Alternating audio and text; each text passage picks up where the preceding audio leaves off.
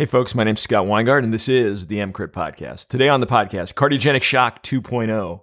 Way back in episode 10, we did part 1. This is an update and taking it to a much higher level. We're going to discuss mechanical circulatory support and all the various devices for a patient whose ventricles are failing. And we have a special guest, and you'll meet her shortly. She is amazing. Before that, quick ad spot.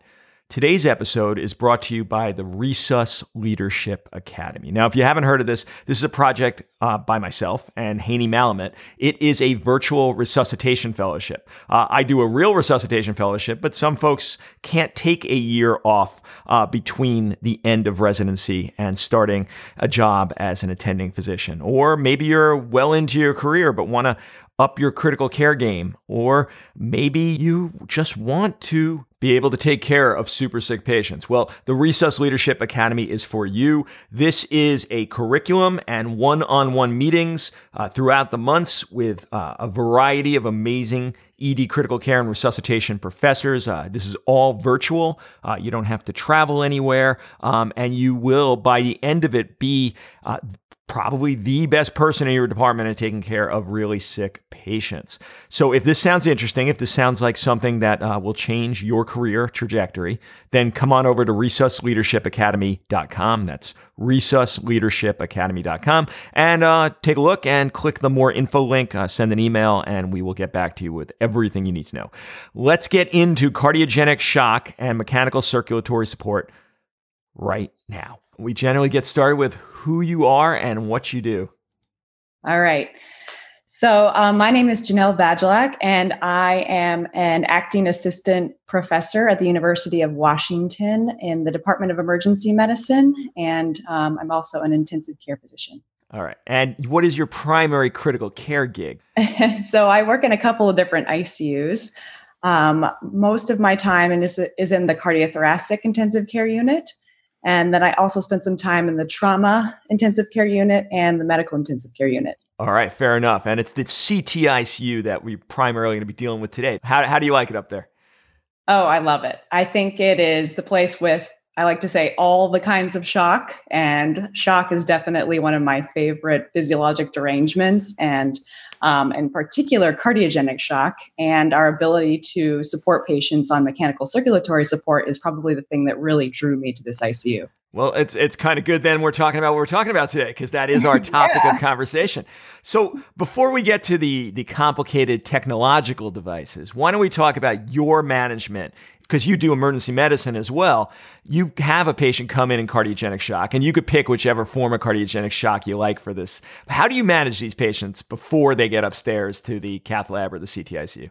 Yeah, I think the most important thing is identification of the fact that the patient is in cardiogenic shock. And that's the first hurdle because,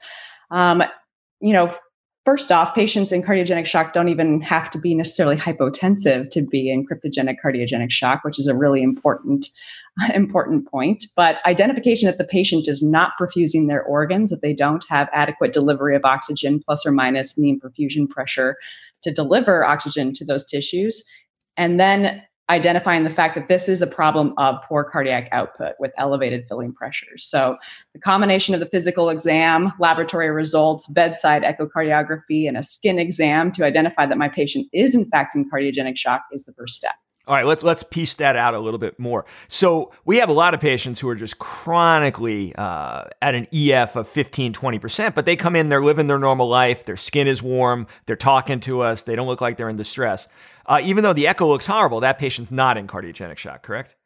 Right. So the key is trying to determine which patients are the warm and compensated patients, and which patients that are warm, maybe they are a little decompensated because they're warm and wet, right, with elevated filling pressures, but they're not poorly perfusing their organs. They just need a little tune-up. They're just decompensated, probably need some diuresis, maybe some change in their afterload reduction. And then we move into the patients who are in cardiogenic shock, the ones that are cold and wet.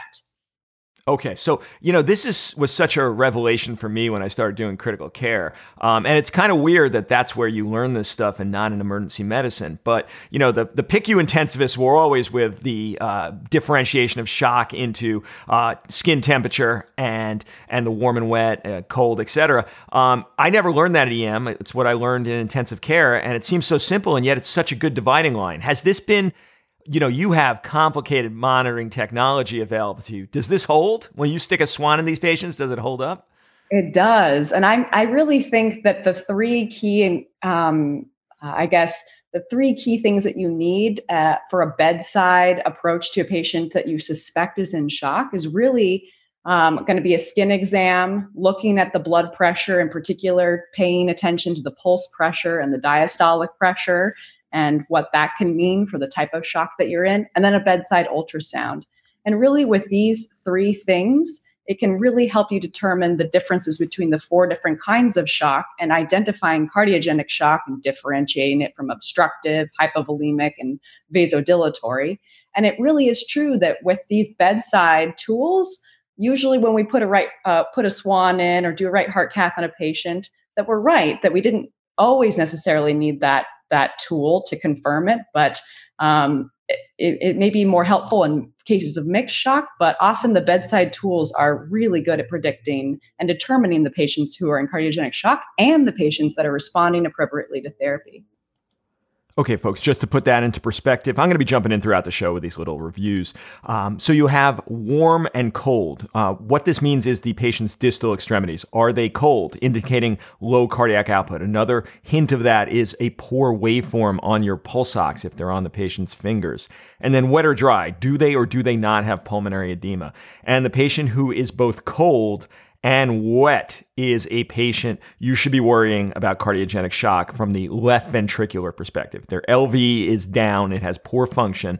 They're going to start building up pressure in their left atrium. It's going to start causing pulmonary edema, and they're not going to have enough cardiac output to well perfuse their distal extremities. So you have cold hands, cold feet. I used to use a temperature gun that I used in my kitchen for looking at surface temperatures of pans and such to demonstrate this to my residents. And of course, Josh Farkas one-upped me, and he was using a thermal imaging gun to actually be able to show colorimetric representation of the difference between distal and central perfusion from cardiac output. All right, and I'll put links to that stuff in the show notes.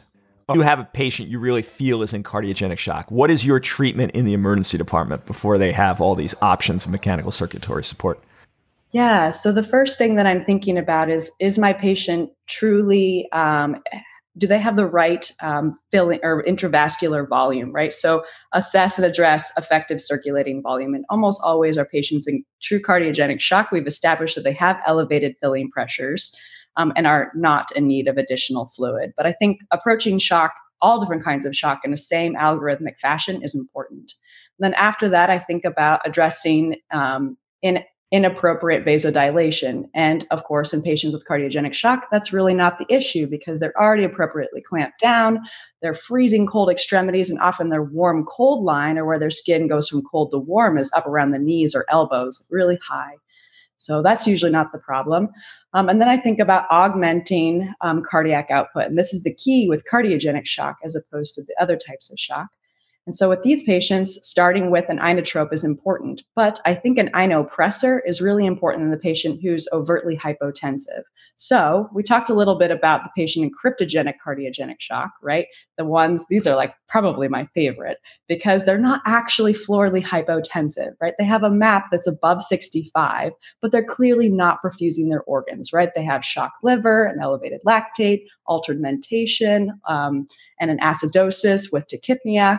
But these patients they're not hypertensive, right? They're not the flash pulmonary edema, wet and warm kind of patient. They're wet and cold, but they're not overtly hypotensive. Those patients, you may be able to start out with an inodilator, so something like dobutamine or maybe milrinone, something that's going to augment cardiac output and also give the patient a little bit of afterload reduction with vasodilation. But for the most part, those patients are the rare ones, and it's going to be the ones who are overtly hypotensive. So they should probably start with an inopressor. So something that's going to give them a little bit of vasoconstriction and also some inotropy, just so that you don't start the dobutamine and then cause vasodilation and make them more hypotensive. I've always been a fan of starting with norepinephrine to see. Oh, me too. Oh, okay. So for me, I don't know if the poor heart function is simply due to inadequate coronary perfusion until I get a reasonable map. And then at that point, if the echo shows the need for additional squeeze, then I'd add on an epinephrine or potentially dobutamine. Is that crazy? Absolutely. No, I completely agree. Because you do, like you said, have to augment coronary artery perfusion pressure. So you need a perfusing pressure in your aortic root. And if you don't do that, then you're not going to be able to augment pump failure. So I agree. I start with norepinephrine. And I think the key with it is, of course, we always call it a vasopressor, but it does have some beta activity, which is why it's probably the safest pressor or the best performing pressor for undifferentiated shock, right? All comers of shock, norepinephrine is the right thing to do. But I think the key with norepinephrine and some things that I think we might miss in the emergency department is that we tend to just use norepinephrine and we tend to crank it and we're focusing on the map. And what can happen is this awful cycle of cranking up the SVR, systemic vascular resistance, at expense of the cardiac output. And if the mean arterial pressure is equal to the product of SVR times cardiac output, then plus your CVP, if you crank up the SVR in a failing heart, your cardiac output will keep going down. So every time you add an up arrow to SVR, you'll add a down arrow to cardiac output. And you're hoping maybe that the cranking up in the SVR will be enough to make up for what you did to the cardiac output to defend the map for the mean arterial pressure, but it doesn't always. And sometimes we receive patients in the ICU who are on a rocket fuel of norepinephrine, and maybe what probably would have fixed things was to keep the norepinephrine at a lower level, like below 0.1. And then once you can kind of augment the map a bit, then add on your inotrope to start to increase cardiac output. Let's talk a little bit about milrinone. I am generally leery of recommending it to standard emergency medicine folks because it does not titrate off as easily as a dobutamine or epi. Are there any circumstances you think that should be the first grab inotropic agent? Maybe beta blockers? What do you think? I think I agree. Milrinone's tough because it's a 6-hour drug. So trying to titrate it's really challenging in a length of stay that's short. I think, and also it's renally cleared, right? So many of these patients who are early in their cardiogenic shock have renal dysfunction, right? Whether it's a congestive nephropathy because there's too much or your central filling pressures are really high, or if it's truly also arterial ischemia from poor output and low MAP. And so in general, I think often for us, even in the ICU, we're starting with something like dobutamine if we really need an inotrope, and then switching later to milrinone once we have some renal recovery and the patient's urinating again. I think the only time that I would probably start milrinone is if I had a patient who was on home inotropes and they had recently weaned him off and he was on milrinone or she was on milrinone and came back in looking pretty shocky, then maybe I'd say, you know what, milrinone works for you and your kidney function's okay, then I'll restart milrinone and titrate it up. Absolutely. It's probably about it, I think. I think that's grand. So how do we classify the severity of the cardiogenic shock? Okay, so one thing that's been brought to my attention that I found is really helpful is this new classification schema that's gained some traction that was created by the Society for Cardiovascular Angiography and Interventions and was endorsed by the American College of Cardiology, the AHA, and the Society of Critical Care Medicine and Society of Thoracic Surgeons. And so this is a whole bunch of people, cardiologists, intensivists, cardiac surgeons, and emergency medicine physicians that got together and created a classification schema to help us identify different kinds of cardiogenic shock or different levels of cardiogenic shock. So once you figured out your patient is in cardiogenic shock, you need to be able to communicate how sick is this patient, because that's going to help you understand, do we need to transfer this patient to a place where we can increase their level of support by moving from inotropes up to mechanical support, and what kind of mechanical support might they need. And we need something that's fast and is practical. You don't have to get out your calculator, and it's easily communicable, or you can easily communicate it across different types of specialties. Well, I'm on bated breath now. So tell me what this is. Okay. So, they've broken it down into this. They have this really nice image of a pyramid, and the different levels are A, B, C, D, E. So we'll start at the bottom of the pyramid, or the least sick patients. So A is the patients who are at risk. They're the ones that are at risk of developing cardiogenic shock due to some kind of disease process that's high risk, like acute MI or an acute on chronic heart failure symptoms. So these are the ones that are not yet in cardiogenic shock, but they're definitely high risk of developing it. So B is when you're first developing cardiogenic shock. So they have relative hypotension, or they're tachycardic and not hypotensive, those cryptogenic shock ones. They don't have any vasoactive medications or MCS devices yet, but on their exam, they look volume overloaded. They're still warm, and they have maybe a minimally elevated creatinine and a normal lactate. But if you looked at their SCVO2, it would be low, and they have evidence of a low cardiac output. And then C is the classic cardiogenic shock with hypoperfusion. So these are the ones that are usually hypotensive. They need an intervention with inotropes or vasopressors and or MCS to restore perfusion. They don't look well on exam. They have mottled skin. They're volume overloaded. They may be confused. They're oliguric. And they have abnormal lab tests telling you that their organs are not perfusing. So these are the ones where we say, yes, this person is in cardiogenic shock, classic cardiogenic shock. And then D is similar to C, but they're failing to respond after at least like 30 minutes of appropriate intervention. So you identified they have cardiogenic shock, you started your norepinephrine, maybe you layered on an inotrope, and things are not getting better. The patient is getting worse hemodynamically. Everything is kind of falling apart. And so maybe these patients are on multiple vasoactive medications, and or they've added on a mechanical support device like an Impella or balloon pump, and they're trying to maintain perfusion, but it's not working. And then E is extremis. So these are the patients who are in circulatory collapse. They're near pulseless with hypotension, or they're in and out of cardiac arrest with ongoing CPR. And then this would also include patients who've been rescued with eCPR. This is a really helpful classification scheme because what we had before was INTERMACS. And this was a classification schema that went all the way out to determining who's maybe a candidate for a durable ventricular assist device, all the way to a person who's crashing and burning and acutely decompensating. But we weren't able to sort of parse out the patients who are in that sort of INTERMACS 1 crash and burn category. This really helps us because we have 3 categories to communicate to our colleagues of a patient who's not doing well, right? The classic cardiogenic shock, who we are hopefully able to stabilize. Then D, we can call up and say, hey, cardiology, I just started norepinephrine and dobutamine on this person who I think has cardiogenic shock, and they're not doing well. They're getting worse. I really need your help. We need to get them into the cath lab, and we need to maybe activate our cardiogenic shock team if you have one within your hospital. Or if not, maybe I want to ship this patient as soon as possible to a place that has that. Okay, fantastic. I love it. This is a good classification system. It's easy to remember and easy to use. So now you have this patient you were treating in the ED. What are you going to do with them? Do all these patients need to go to the cath lab? That's where we're going to get diagnosis and mechanical circulatory support. How do you play these after you try to stabilize them in the ED?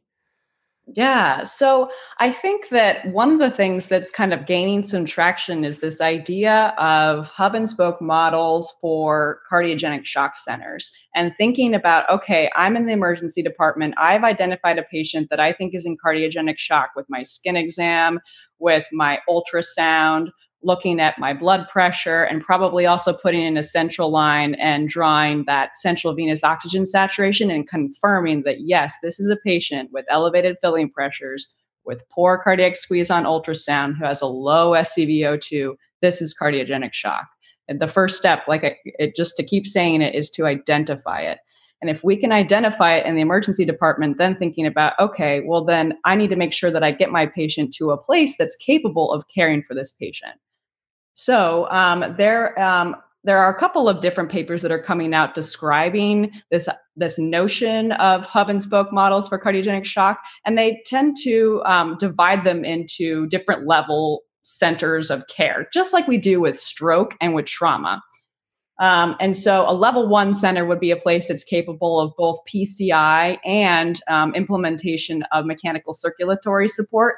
And you have cardiac surgery available, because you have to think about not just, am I going to revascularize this patient if this happens to be related to acute coronary syndrome, but there's a lot of non-ischemic cardiomyopathy in patients who are going to be in need of mechanical support and maybe an exit strategy such as a durable ventricular assist device or heart transplant.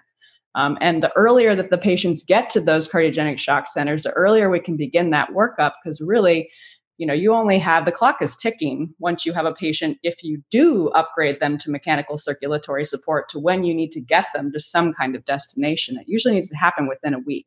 And that may seem like a long time, but it's pretty short. And then when we think about outcomes for these patients, we are starting to see that time to support, just like we used to talk about door to balloon, that may be the new time that we're shooting for.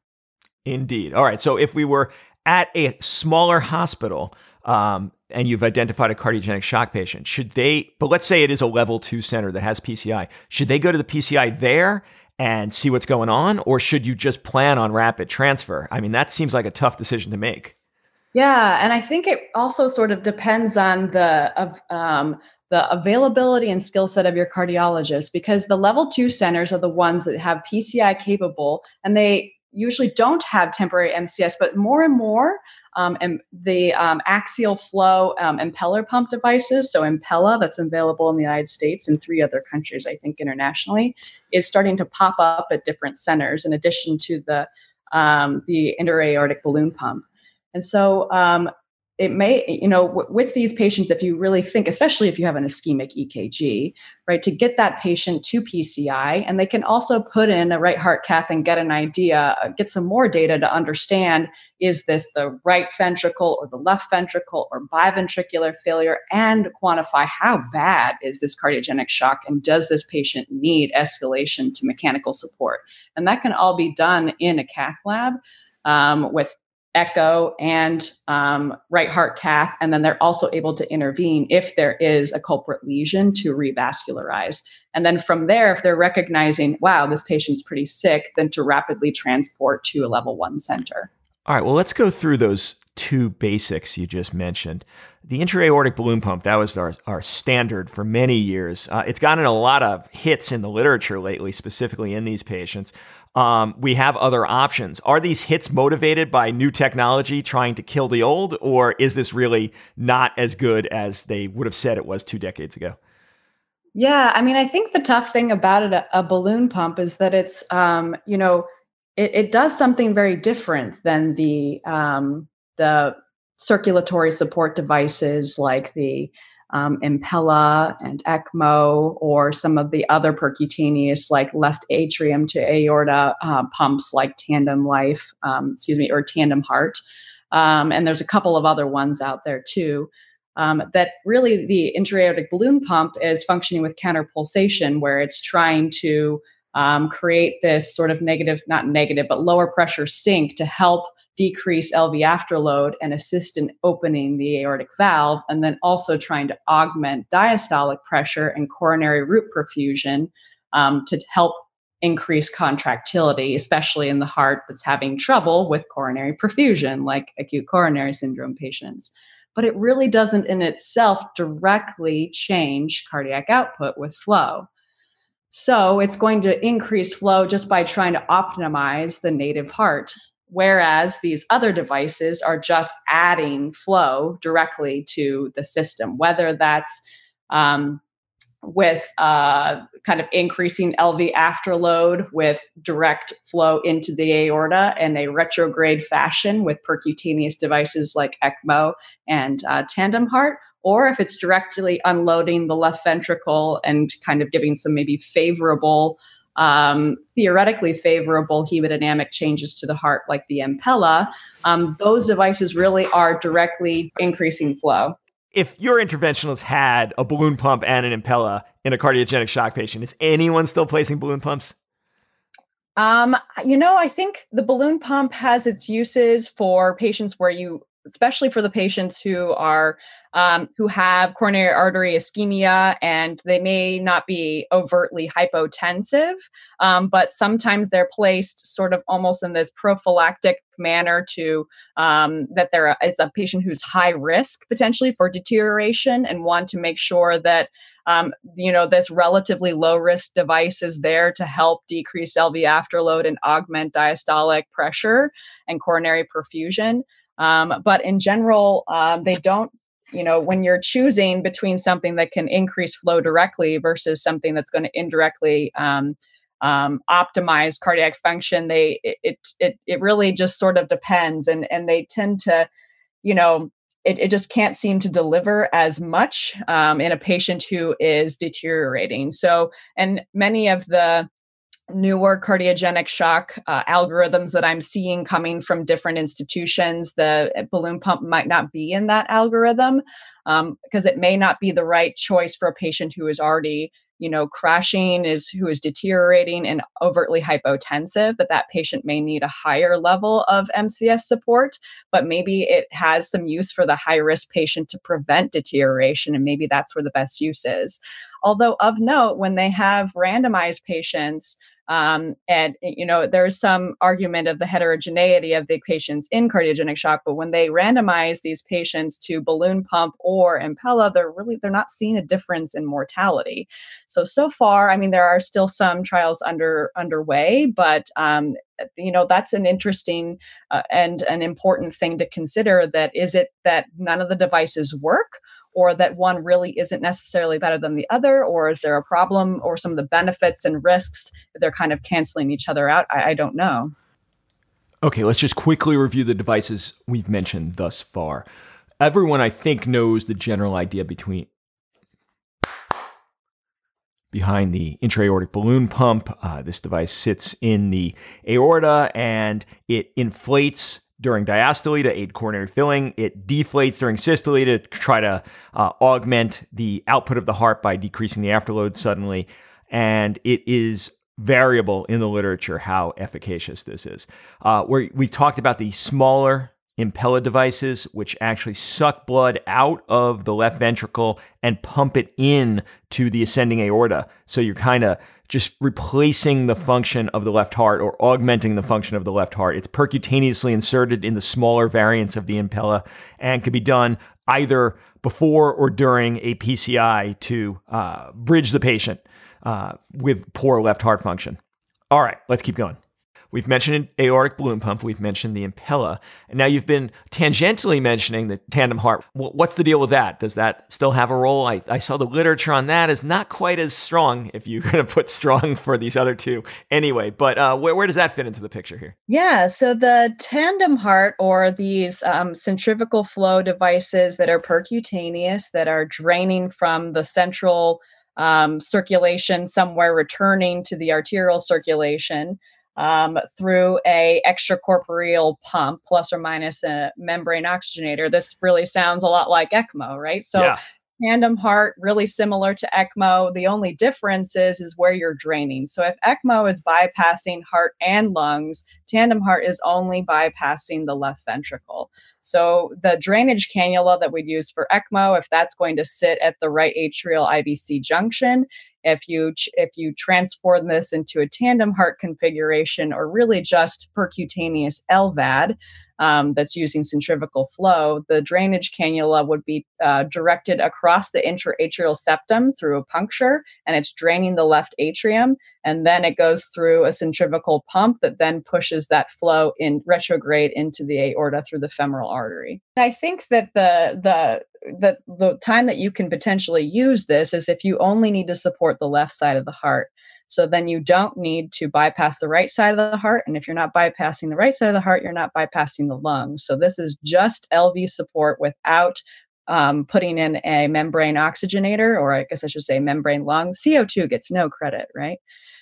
So if it's only a centrifugal pump and there's no membrane lung and you're just supporting the left side of the heart, it is a little bit more simple, and you are decreasing the organs that you are supporting, and therefore maintaining use of your native function. And I guess like what would be the upside and the downside to this? The downside of this configuration is positioning, right? Because if you accidentally yank back that drainage cannula and all of a sudden now it's in the right atrium instead of the left atrium, now you have a gigantic right to left hypoxemic shunt. And so you'd have to quickly reposition it, or you'd need to quickly splice in an oxygenator because now you're on ECMO. I guess that the idea would just be that you could potentially maybe run this for longer because you don't have a membrane lung that is collecting fibrin deposits and having trouble with gas exchange and increasing your risk of hemolysis. And we may be able to keep someone on this a little bit longer, like some of the other percutaneous single ventricle support, like Protect Duo, which is just right ventricular support. And these are the sort of like basically ECMO just without a membrane lung. So that's one theoretical reason. And there may be some others that, our cardiac surgeons are thinking about and our cardiologists are thinking about as they're implanting these devices. But in general, if you can decrease the amount of support that you're giving to your patient and maybe decrease the invasiveness, there's some benefit, and understanding what it is that's actually failing in your patient and what actually requires 100% support and bypass.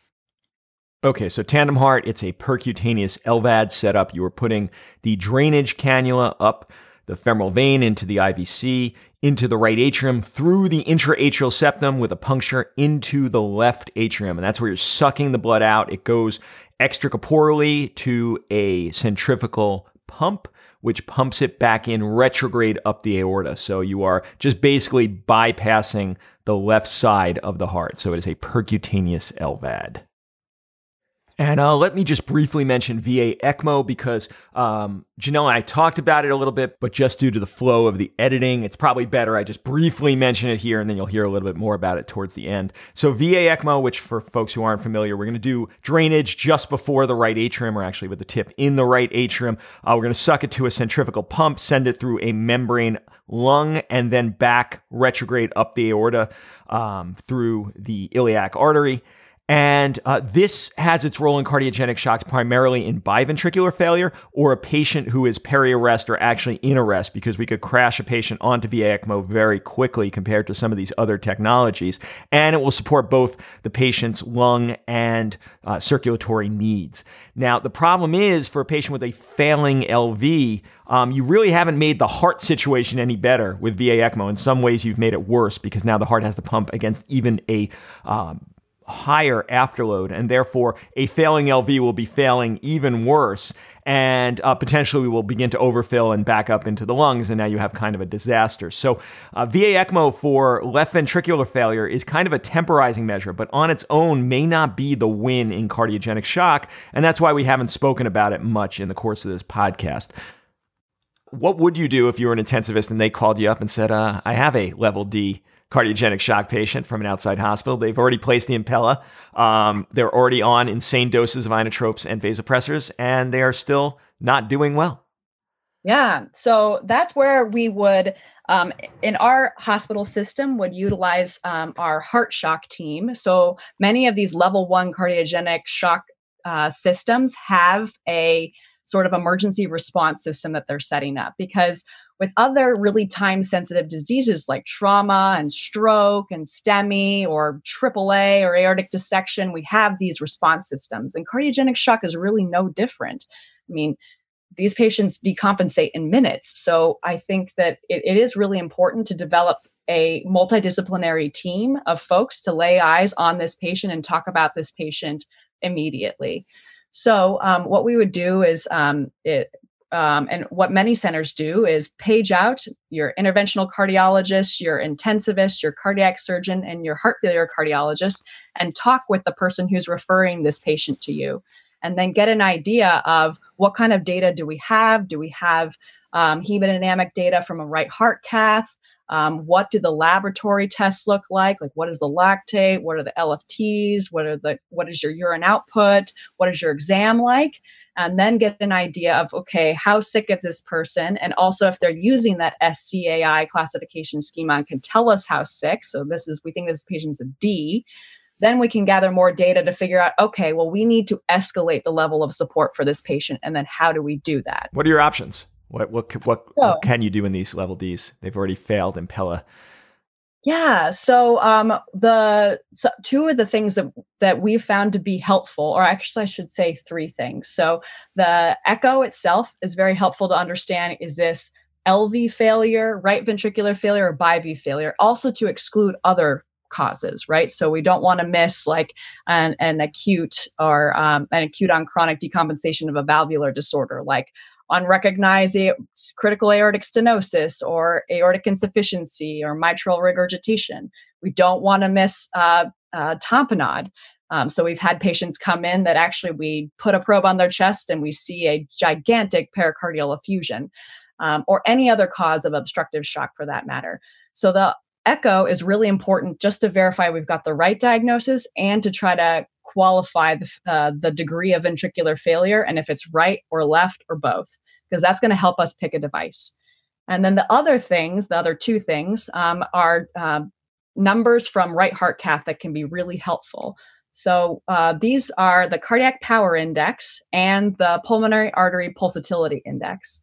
So these are numbers where we can get an idea of sort of classify the overall degree of ventricular instability with this cardiac power index. And this is a really cool thing where often I think the problem with cardiogenic shock is we're looking at one number. We're looking at the cardiac output. We're looking at the mean arterial pressure. But if we don't look at everything together and try to kind of simultaneously measure output and pressure, we can kind of miss how sick a patient is. So, for example, patients with chronic heart failure may be walking around shopping at the mall with a low cardiac index and they're totally well compensated. But somebody with that same index and a really low MAP and organ perfusion is crashing and needs escalation to mechanical circulatory support. So once we get an idea of what that cardiac power index is, if it's really low, then we say, wow, this is really severe ventricular dysfunction. This is something that's too low to be supported with a balloon pump or an Impella CP. So like one of those mid-range flow Impellas.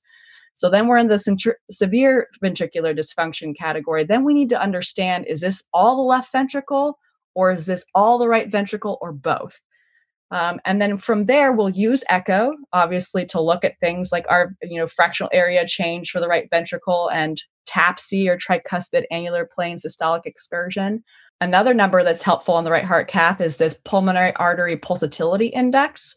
And it's basically just looking at the difference between the pulmonary artery systolic and diastolic pressures, just the pulse pressure in the pulmonary arteries. And you're dividing that by the CVP. Because as your pulse pressure narrows and your CVP goes up, that intuitively makes sense that means that your right ventricle is struggling. It's not able to, your stroke volume's going down because your pulse pressure is narrow. And this is happening all in the face of higher filling pressure. So it doesn't make sense. The stroke volume should be going up, but that's going to happen when the right heart fails. So if we see this really low PAPI in conjunction with a low cardiac power output or cardiac power index, we know that this is a biventricular failure. And in a crashing patient, this patient needs ECMO. Okay, so ECMO's for the biventricular failure. What if the right heart was doing okay, but the left heart has failed Impella? What would be your move in that patient?